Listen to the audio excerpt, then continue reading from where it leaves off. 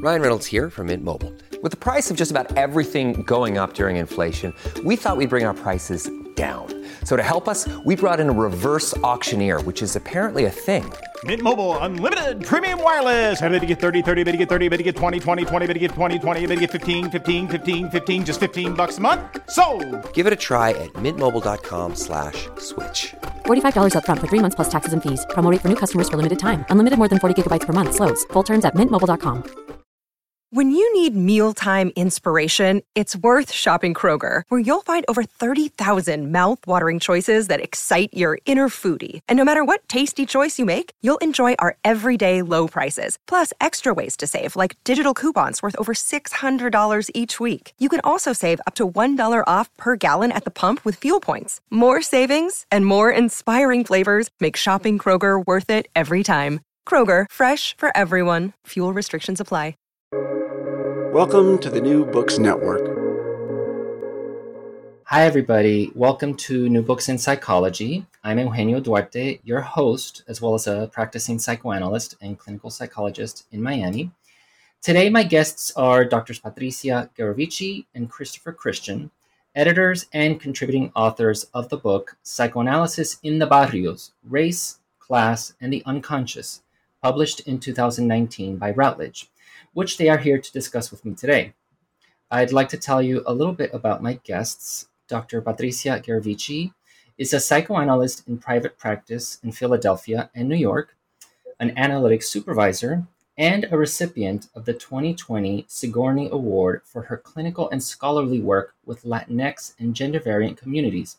Her single-authored books include The Puerto Rican Syndrome, winner of the Gradiva Award and the Boyer Prize, as well as Please Select Your Gender, From the Invention of Hysteria to the Democratizing of Transgenderism, and the book Transgender Psychoanalysis, A Lacanian Perspective on Sexual Difference. Dr. Christopher Christian is a psychoanalyst in private practice in New Haven, Connecticut, and co-editor of the book Psychoanalytic Perspectives on Conflict with Morris Eagle and David Wolitsky. He is also co-editor with Michael J. Diamond of the book The Second Century of Psychoanalysis, Evolving Perspectives on Therapeutic Action. He serves as Dean of the Institute for Psychoanalytic Training and Research, also known as IPTAR, where he is also a supervising and training analyst, and he was co-executive producer of the documentary Psychoanalysis in El Barrio. Patricia and Chris, welcome to the show. Thank you. Thank you. Thank you for having us with you. My pleasure. First, I want to wish you congratulations on receiving a 2020 Gradiva Award for the book you're here to discuss today, Psychoanalysis in the Barrios. For those who are unfamiliar, the Gradiva Award is given by the National Association for the Advancement of Psychoanalysis. How does it feel to have your work recognized in this way? I want to say, Patricia, how does it feel? Because this is the second Gradiva Award that you've received. I can say for me, it was quite a pleasant surprise and such a validation of so much hard work. But Patricia, I wonder what you think. That was always because this time the work of writing was not as solitary as usually is. I had the experience of writing on my own. It is a nice way of forcing yourself to take yourself away from social interactions, family life, clinical demands, but it's a lonely task. In the case of this book project was very nice because I had an excellent companion, and I want to take the opportunity of this interview to publicly thank Chris, because this book has happened because of Chris. He was his idea. He contacted me and offered me the possibility of collaborating with this project. That it is a lot of hard work. Editing a collection takes a lot of silent, almost invisible work. So it's such a wonderful reward to see it come to fruition in a book that I feel very proud of, because we have had amazing contributions. We have gathered a selection of wonderful authors that each of the articles in the collections has something very new to teach and to discover. Because when Chris approached me, initially I was a little hesitant, thinking, well, I had already covered over this area, had already written in 2003 the Puerto Rican syndrome. Is there anything new one could contribute to the field? And thanks to Chris and the contributors in our collection, I have to say that I learned many things, and there are many new things I want to continue learning and exploring. So it was really a wonderful and stimulating process, and even an adventure, I may say. Now, some of our listeners may know you from your appearance in the 2015 documentary film Psychoanalysis in El Barrio. Was the film an inspiration or a catalyst for the book? Yeah. There's a little bit of a history there. There were a series of conferences that led up to the film, and so the first one was Latin American Contributions to Psychoanalysis, and this was at the New School for Social Research, co-sponsored by the New School and IPTAR. And then there was a second conference called Psychoanalysis in the Barrio, meaning one. And on the heels of that, we considered doing a documentary that kind of followed the success of Black Psychoanalysts Speak, directed by Basha Winograd. That documentary really took the field, maybe by surprise, but it really captured the attention of so many people. At one point, it was one of the most downloaded, not just videos, downloaded articles in PEP CD-ROM. I don't know if we call it CD-ROM anymore, but PEP Web Online. And so it got so much attention. So following that success, we decided to, and this was co-produced, I should say, by Rich Reichbart, who also co-produced Black Psychoanalysts Speak. Now, the story that, I'm smiling because the story that we always tell is that when we, after we filmed the video and we were going to have the grand opening and we were going to show it in this theater at the New School. It's a very historic, beautiful theater with many eminent people speaking there, including Hannah Arendt and other people.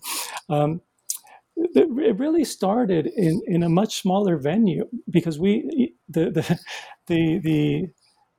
guess the lesson when you've done presentations, you'd rather have a packed small room than a large one that's halfway packed or with half the audience. So we started with a small venue, as relatively small, about 100 people, and I had been on the program committee at IPTAR, so we had international guests and had booked rooms before, and so you get your typical maybe 160 in our field is a good showing for a conference. Within the first, I'd say, 2 days, we had already 100 people, and then the question became, so do we go into a venue that's 3 times the size and risk being in a room that's half empty? But by the end of that week, we had up to 300 people, and then we had 400 people with a wait list. I started becoming worried that there was going to be some kind of safety issue in terms of but it was such that caught us by surprise, and I think it speaks to an interest in the topic.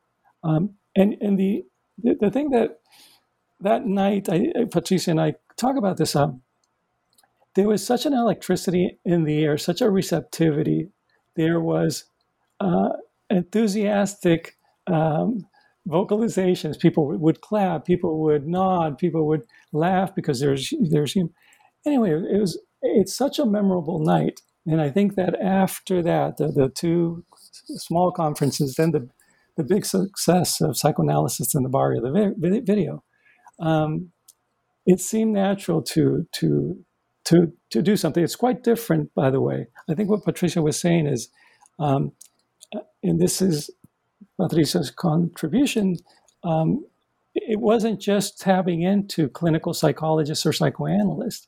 So it tapped into academics from other fields, from queer theory, from anthropology, politics. And so it really became sort of a book of intersections between different disciplines. And I think that's what's so remarkable about and the also book. to continue on this anecdote, that was also an inspiration, was that evening we felt there was a sort of fiesta, party, that people were talking back to the screen, and there was this enthusiasm that often is not seen in psychoanalytic events, that level of energy, that there was something new in there, we felt. And what we did in the book was not so much to bring psychoanalysis into the barrio, but rather to bring this barrio energy, this life that we felt in that room, to bring it back to a sort of renewed psychoanalysis and living psychoanalysis, that there is something new that the barrio could offer to psychoanalysis as well. It's not only a book that provides a psychoanalytic frame to address different issues that go from clinical to cultural to anthropological, but also that the barrio has something to teach us. I want to say I was there that night, and okay, so and it was an exciting evening for me personally. I'm from Miami. I come from a Cuban family, but I moved to New York and I lived there for a decade, and I trained in psychoanalysis. And the two worlds always felt like two different worlds that didn't really meet. There was a world I occupied in New York on the Upper West Side in my psychoanalytic training, and then there was a world that I occupied here in Miami at the Cuban bakery down the street. And so it was a chance to be in both worlds at the same time. And I do, now that you mention, I do remember people cheering and clapping at certain parts of the film. So clearly there's an energy around, a vitality around this topic. I want to ask about the title, because you use the word barrio, but what exactly is a barrio, and how are you using that term in this volume? Okay, that's a good question. Thank you. It's interesting. When we the connotation of the word in Spanish, barrio, means simply neighborhood, mean home. So there would be a sort of positive connotation. In the context of the U.S., often barrio represents marginalized, economically challenged social location, and often a marginalized social location with high levels of poverty and also very high levels of violence. So you may wonder why inserting psychoanalysis in such a controversial context. And if we look at the etymology of the word barrio, it comes from the Arabic bari, that also means exclusion. And what we precisely try to challenge in the book is this idea of the exclusion, that bari would mean outside, that there is there an outside of psychoanalysis? Is there an inside of psychoanalysis? Our argument in the book is that there isn't such a difference, that psychoanalysis, and this is often a sad experience I have every time I share at a dinner party, at a lecture hall, my experience working with poor people of color in a barrio setting, and I'm sure that I have conducted psychoanalytic cures in such a setting. Often the knee-jerk reaction is surprise. It's as if it would be impossible to use psychoanalysis with those people. And what we want to challenge precisely is this imposed border that ultimately, rather than relating to issues of poverty, as if poor people would need an intervention that would be aimed only at immediate result, that they have real problems, quote unquote real, which of course they do have problems that need to be addressed with social means.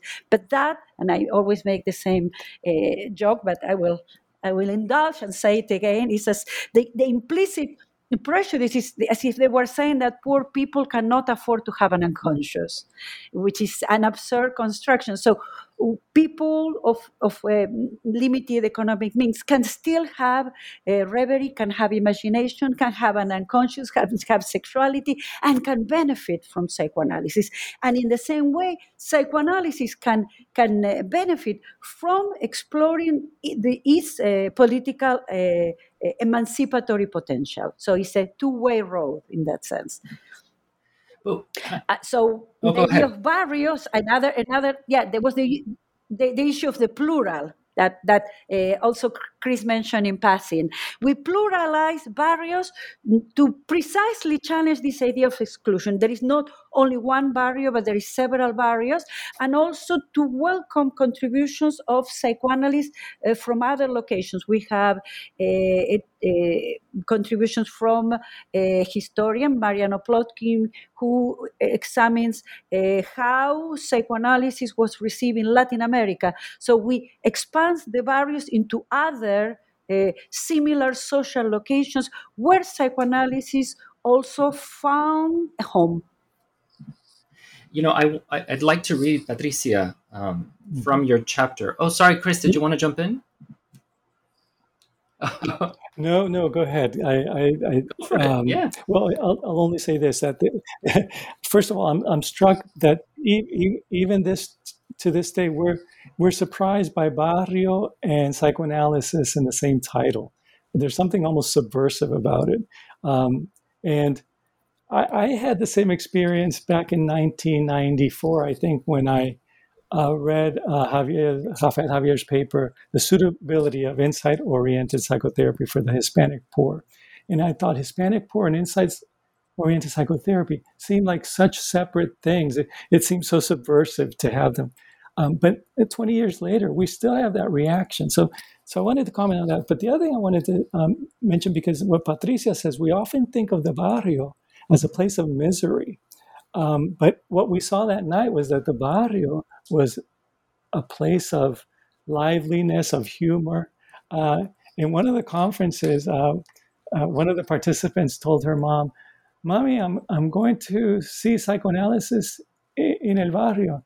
And she said, salud a tu tía. She thinks of the barrio as a place she's going. But that kind of humor we saw throughout that night, and I think it's a different way of having the barrio be present and kind of. So it's bringing psychoanalysis back home. That's right. There's something anyway. So that was that. It's a little bit of an aside, because as opposed to in what has been the experience of North American psychoanalysis, and by North American, I talk about very north. I would say north of Rio Grande, because Mexico has a different development in psychoanalysis. In the U.S., in particular, psychoanalysis has been associated with a practice. Serving the well-to-do. So psychoanalysis was assumed to be effective only to those who could afford it. Whereas in Latin America, and this is something that for those in the United States comes as a surprise, has been associated with social conscience, and we may say more central left movements, and has been always been seen as eminently political, whereas in the US, psychoanalysis has developed as a medical subspecialty and given a sort of, I may say, false idea of neutrality. And psychoanalysis has seen itself in the US as divorced from politics and impermeable to the pressures of history, whereas in Latin America, the experience has been very different, and this is something that Nancy Hollander also illustrates in her chapter in our collection, that for psychoanalysis, she examines the case of Argentina in particular. Political activism and psychoanalytic practice were synonyms. That to be a psychoanalyst in that kind of context meant assuming a political, committed political position and political action, which is very different from how psychoanalysis has developed in the US. And in that sense, the idea of psychoanalysis in the barrio in the different geographical context may not be as surprising in the United States, I may say. But I want to follow up then with a two-pronged question based on this point, which you elaborate in the book. So in certain countries in Latin America, psychoanalysis, as you say, is a political praxis. But I'm wondering, number one, what does the everyday life or practice of a psychoanalyst in such a country look like? And number two, to the extent that that's not the way we do psychoanalysis in the United States, can we change that? And how? I would say that the paradox is that thinking that psychoanalysis is a non-political practice implies taking a political position. To believe that psychoanalysis is neutral is an ideological position. So I think that is something that has to do maybe with the history of psychoanalysis that has been assessed by different historians, that how the particular development of psychoanalysis in the US as trying to be more scientific has forgotten that positioning implies some political, is a taking of a position, even though it may look seemingly neutral.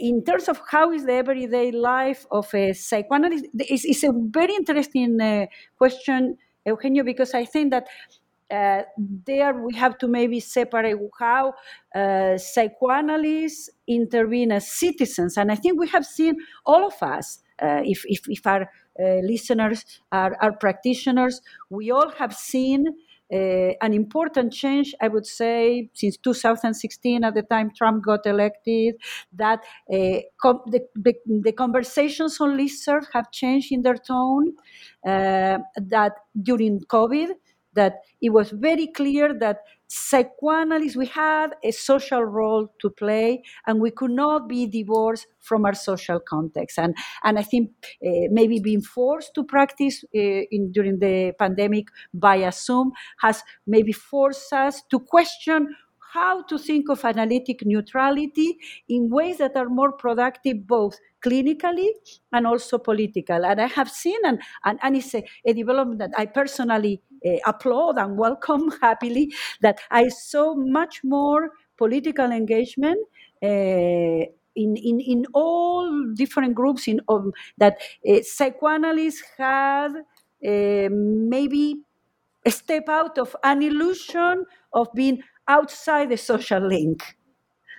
And so I think that perhaps what has happened during, maybe there is more discontent in the United States, I may say. I have a limited experience because I moved to the US in only 1989, but I would say the last 30 years, I see more discontent, explicit, but more political engagement as a result. That reminds me of how was my experience in Argentina, where I am originally from, where people are always unhappy. So they feel that talking about politics is a survival strategy. You need to complain, you need to challenge the status quo, you need to criticize the government, and then you feel more alive. And there is no clear division between your position as an analyst and your assuming a political position as well.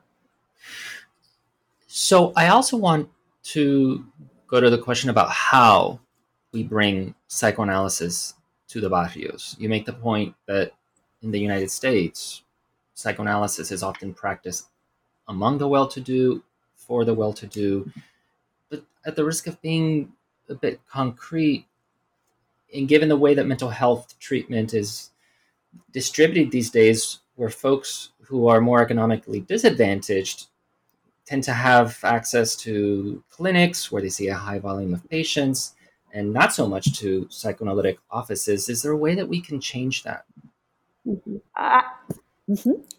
Well, my proposal will be simple, is by following this idea of bringing the barrio back into psychoanalysis is that in my private practice, I offer a sliding scale fee. The sliding scale that slides up and it slides down. So for somebody who is very well to do and can pay a full fee, that's great.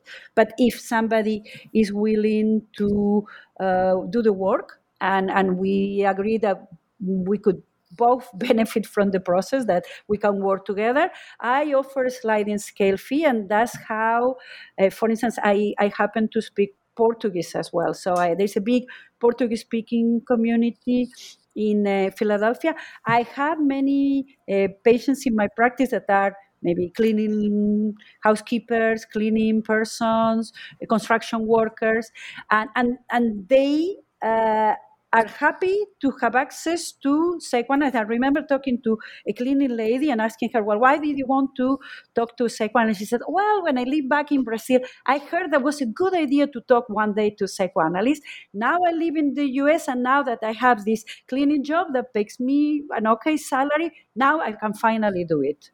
So I think one could bring back the barrio into a private office, and I think this is a spirit that has been forgotten and that goes back to the early days of psychoanalysis when during the two world wars, Freud had a network of free clinics where he asked any psychoanalyst that was part of the very early emergent psychoanalytic movement to provide at least 1 hour of pro bono work a week. So for Freud, in the early days of psychoanalysis, the psychoanalyst was meant to provide a sort of social service, we may say, or have a more varied, politically and socially engaged practice. Yes, Chris, I think you were. Well, in your question, Eugenio, there's an important implication that's made very automatically, and I think Patricia has said this in her writing, and that in the United States, the assumption is that Hispanic equals poor, and so we immediately know what you're talking about when we say, how do we work with the Hispanic, given that they don't have a. So the assumption, and I think it's probably a correct one in a way, that to speak of Hispanics in the United States is to speak of a poor minority. And so then the question is it that there's a rejection of, Puerto Rican patients in private practices because they're not amenable to psychoanalysis, or is it a financial choice that the analyst is making? We, in 1998, Richard C. Friedman, Wilma Bucci, and I conducted a research of the practices of senior psychoanalysts who were members of the American Academy of Psychoanalysis. And we found out that the median income back then of the patients in this sample was $200,000. In other words, they were treating relatively well-to-do patients. And it wasn't that they were treating the worried well, because another thing that research showed was that, in fact, they were very severely ill patients that were being treated in private practice. But for the most part, they were treating well-to-do patients.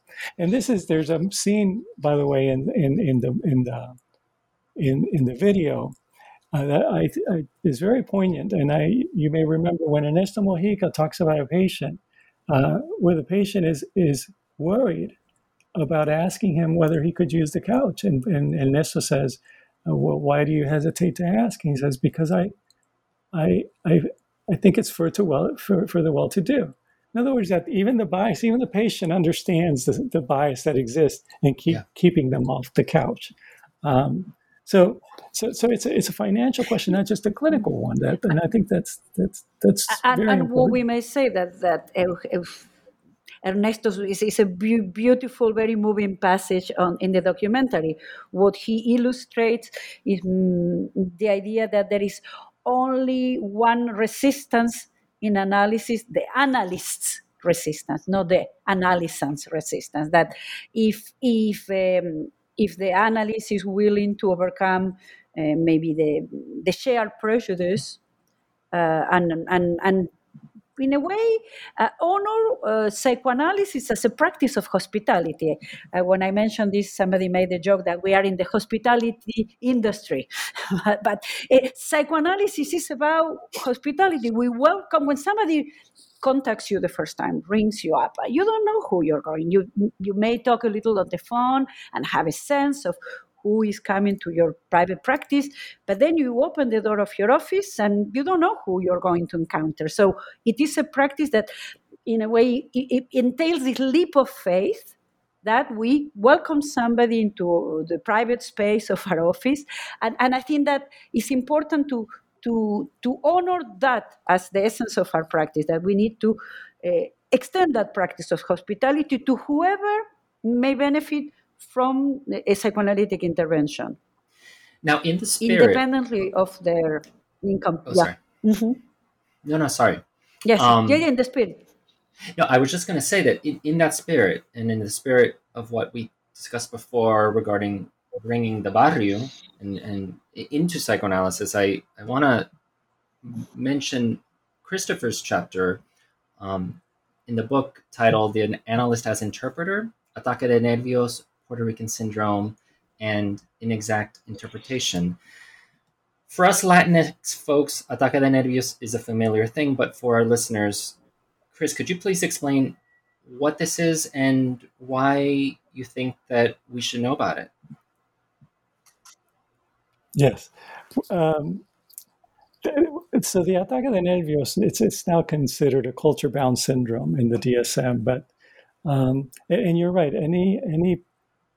Any person from, especially from Puerto Rico, Cuba, the Dominican Republic, in other countries too. But what is so familiar with it that it's almost, there's a kind of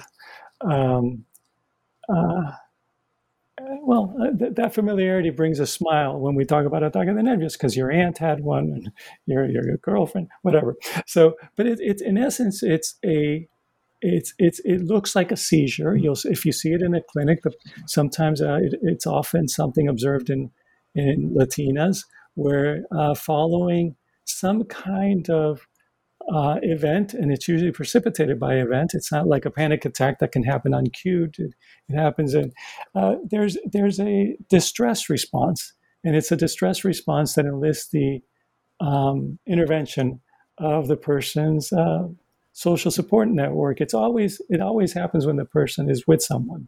I mean, I don't know if I include this in that chapter, but one time I asked a group of students when we were talking about Ataque de Nervios, I said, so would you ever have an attack? I would ask them, what is it? How do you treat it? Everyone knew. And then I said, would you ever have an Ataque de Nervios when you're home alone? And a student said, why would you waste an Ataque de Nervios? The question was surprising to her so it is a social sort of call response that enlists social support. It's in terms of the symptoms, you often hear a person shaking, falling to the ground. It can look like a hyperkinetic seizure. And but maybe what in the chapter, I think what I was trying to show was kind of a couple of things. But one of them is, here in the barrio, we see the conversion disorders that Freud was talking about at the turn of the century. On the one hand, we're talking about how hysteria and conversion disorders, which marked the birth of psychoanalysis, were now deemed unavailable to psychoanalysis when presented by a Latina, in a Freudian practice in the Upper West Side, let's say. And there's an irony in that. And so, and when you look at Freud's description of conversion disorders, I mentioned in the chapter how he starts off by, in the neuropsychoses of defense, explaining how certain memories that are repressed, there's an amount of energy tied to them that once then the memory is repressed, the energy tied to that memory needs to go somewhere. And he says, well, it goes into what we call something somatic. It's transferred into something somatic. So he was explaining how certain traumas can then get manifested in the body. And then later on, he elaborates, well, it's not necessarily about discharging affects and maintaining some equilibrium in the organism. It's that these ataques and these conversion disorders have symbolic meaning. And so it goes from what we might think of as an organic or hydraulic type of description to a more psychological one. And I think that's how we understand it nowadays, that it's a certain compromise formation by which, and it's usually a Latina, expresses distress and disavows aggression and sexuality. And so she is able to express things through the ataques that are rendered normal and not jarring, offensive, or going against the social norms of her community. And so just one last point, when I talk about Glover's idea of the inexact interpretation, Glover had this idea that there's certain interpretations that, by virtue of being somewhat removed from the true source of anxiety, provide relief of the anxiety. In other words, they almost serve defensively. And what we see with things like panic attacks, but even ataque de nervios, when you label them, the diagnosis itself can become an inexact interpretation to the extent that it doesn't really address the true sources of the person's impulses, fears, defenses, and compromise formations. But it's not a language. It removes them enough so that it gives some symptom relief. But it complicates then the treatment and the person knowing themselves better and all of that we see in psychoanalysis. And so that was that part of the inexact interpretation that I was. And what then is Puerto Rican syndrome, and is it different from ataque de nervios? Well, here the authority on that is certainly Patricia, because there were two books, I think, in my graduate school. Javier had a huge impact on me, and then I come across Patricia's book, The Puerto Rican Syndrome. And it's hard to read any other piece of work that addresses it so comprehensively as Patricia. And so I'll defer to her to describe the Puerto Rican Thank you, syndrome. Chris, for such kind introduction.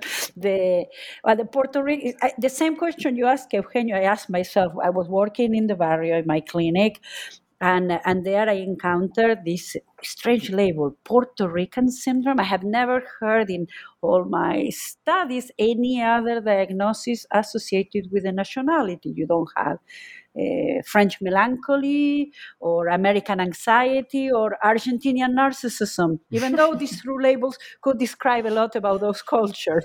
But there is no, in the very wide psychiatric nomenclature, there is no nationality attached to a psychiatric diagnosis. But then you have a Puerto Rican syndrome, and we know that Puerto Rico is not an independent nation. It's a complicated, has a complicated status, Puerto Rico, and there it is, a diagnosis that already is quite problematic, not only from a political perspective, but also from a clinical perspective, because looking at it closely, it described as, Chris said it very well, something that could look initially like a very severe case of epilepsy or a sort of a seizure or an explosion of anger, often destroying objects, but followed by amnesia, attacks of rage. But that look at it closely does not have any, like it would be with a true situation of epilepsy. There is no anatomical correlate. There is no organic cause, but a psychogenic cause. It's caused by extreme emotions. In the local idiom, the ataque de nervios is an expected reaction that, interestingly enough, is not considered pathological. In one, I remember exploring the literature. It says that if you have an ataque de nervios in New York, you end up in the emergency room and you end up with a terrible diagnosis of severe psychosis. If it happens in San Juan, Puerto Rico, somebody brings a little air, gives you a little alcoholado or the agua de Florida, a little perfume, wipes the sweat from your forehead, and it's done. So we see how the eye of the examiner, that in a way the Puerto Rican syndrome, also when it appears in the standardized manual of diagnosis, such as the DSM of the American Psychiatric Association, you could see that cultural prejudice transforms otherness into a pathology, because in the local context is considered an expected reaction to severe stress or a loss of a loved one, severe trauma. And in a cultural context in which this cultural form of expression is not sanctioned as normal, it is seen as a severe pathology. The other interesting thing that I encountered examining the Puerto Rican syndrome is that historically it started being, the label was invented in the 50s during the Korean War, which is something I take again in my contribution to the collection, that also expresses the very complex position of a Puerto Rican citizen who is at the same time an American citizen who is fighting during the Korean War with the US flag and also carrying the Puerto Rican flag, and explains the complicated position in a sort of post-colonial situation for the Puerto Rican population that is not completely away from a situation of colonial subjection. What I want to say, maybe to put it, maybe make it short, it's a very complex issue, but that at times a clinical manifestation, somebody showing up at a clinic with reporting that they had an attack the night before, or something that will be labeled as a Puerto Rican syndrome, that what you see that at times a clinical symptom could function as an allegory of a social situation, that the clinical and the social cannot be told apart, that in a way one individual manifestation could also talk for a suffering shared by a community. And that's something that for which psychoanalysis is uniquely prepared to respond to account for those two levels taking place at once, that one could not look at these symptoms without taking into account the social context, the history of the community, the language that community uses. That, for instance, in my practice in the barrio, was very interesting because I had to learn a new language. Neither my mother tongue Spanish was enough, not the English I had learned at school. I needed to be taught by my patients Spanglish, which is this in-between language. And I think that's a nice metaphor of how the suffering is in this in-between situation, being between two cultures, being between two languages, and also in for a population challenged by barriers of class, language, gender, race as well. And unlike what we may think, if we imagine that psychoanalysis is a sort of in its most classical presentation, I believe that psychoanalysis is uniquely equipped to address all these levels at once. Now, if the condition, ataque de nervios, reflects a sociopolitical reality, then does that mean that giving it a DSM diagnosis is a political act or has sociopolitical implications? Yeah, it's a form. I think unhappily the DSM suffers from, I may say, and it's a little blunt, but that's what I believe is slightly racist. Certain diagnoses, if you look, for instance, that there is this cluster separated called culturally bound syndromes, it happens to belong to cultures that are other to mainstream American culture, white Anglo-Saxon. So it is surprising that we assume that the only culture that produces manifestations deemed pathological are cultures which are not our own from the perspective. I think that in a way itself, the DSM is a cultural product, is a product of the American Psychiatric Association, and, for instance, assumes that a depression is not as pathological as other forms of manifestations that are clustered in this marginal section in the diagnosis, which I think has been the case. It has been in recent years, and maybe Chris has more to add on that, that in our practice, we are not relying so much on the DSM. We are using more the IC9. We are becoming aware that this tool, which is a useful diagnostic tool, however, happens to suffer from a lot of bias that could, in a way, prevent us from having a more objective clinical view. Chris, would you like to weigh in? Yeah, just to reiterate a part of what Patricia.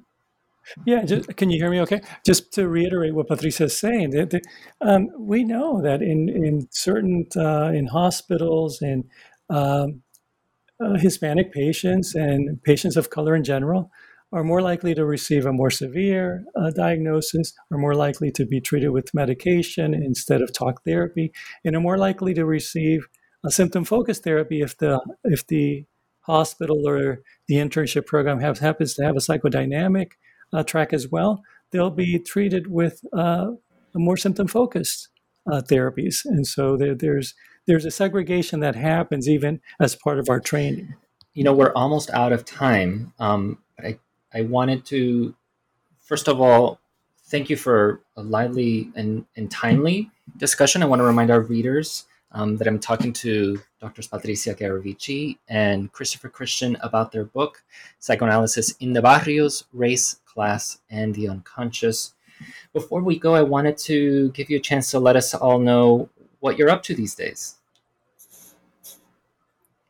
Well, I am happy to say, so my practice has moved to New Haven, and so that's new, and I'm working with interns from the Yale internship program, and I'm doing research, and this has been long ongoing, but research on linguistic measures based on one of which is multiple code theory that we apply to psychotherapy sessions to understand not so much the outcome of different therapies, because we know therapy tends to work, but really addressing the more complicated question of how does therapy work, and so that's been my focus for the past year. What about you, Patricia? Well, having had this wonderful experience of teamwork with Chris, I engaged in yet another collection so that I recently completed with Manya Steinkoller, also working on this field of psychoanalysis and barriers, not so much focusing on barriers of language and class and race, but the barriers of gender. And so in this intersectional approach, I just completed with Manya Steinkoller a collection on psychoanalysis, gender and sexualities, from feminism to trans. That's the working title so far. We know books evolve, so that may not be the final title, but this is so far our working title. And again, working with the ideal soccer team. With this is for those who like soccer. When you edit a collection, you get to select your dream team of players and enjoy the fantastic game. So I think that thanks to Chris, I discovered that for me the wonderful thing of this type of work is that takes away the pain of writing. So writing becomes more the side of the pleasure and the adventure, and the possibility of discovering things anew thanks to the illumination of contributors. So that's what we are going to be finalizing this summer. Well, congratulations to both of you. First of all, on the book, which has been so well received, and also on your individual endeavors. I hope to hear about them once they're out. So thank you so much for coming on the show today. Thank you, Eugenio, for inviting us. Great pleasure. It was a pleasure. Thank you, Eugenio. Thank you.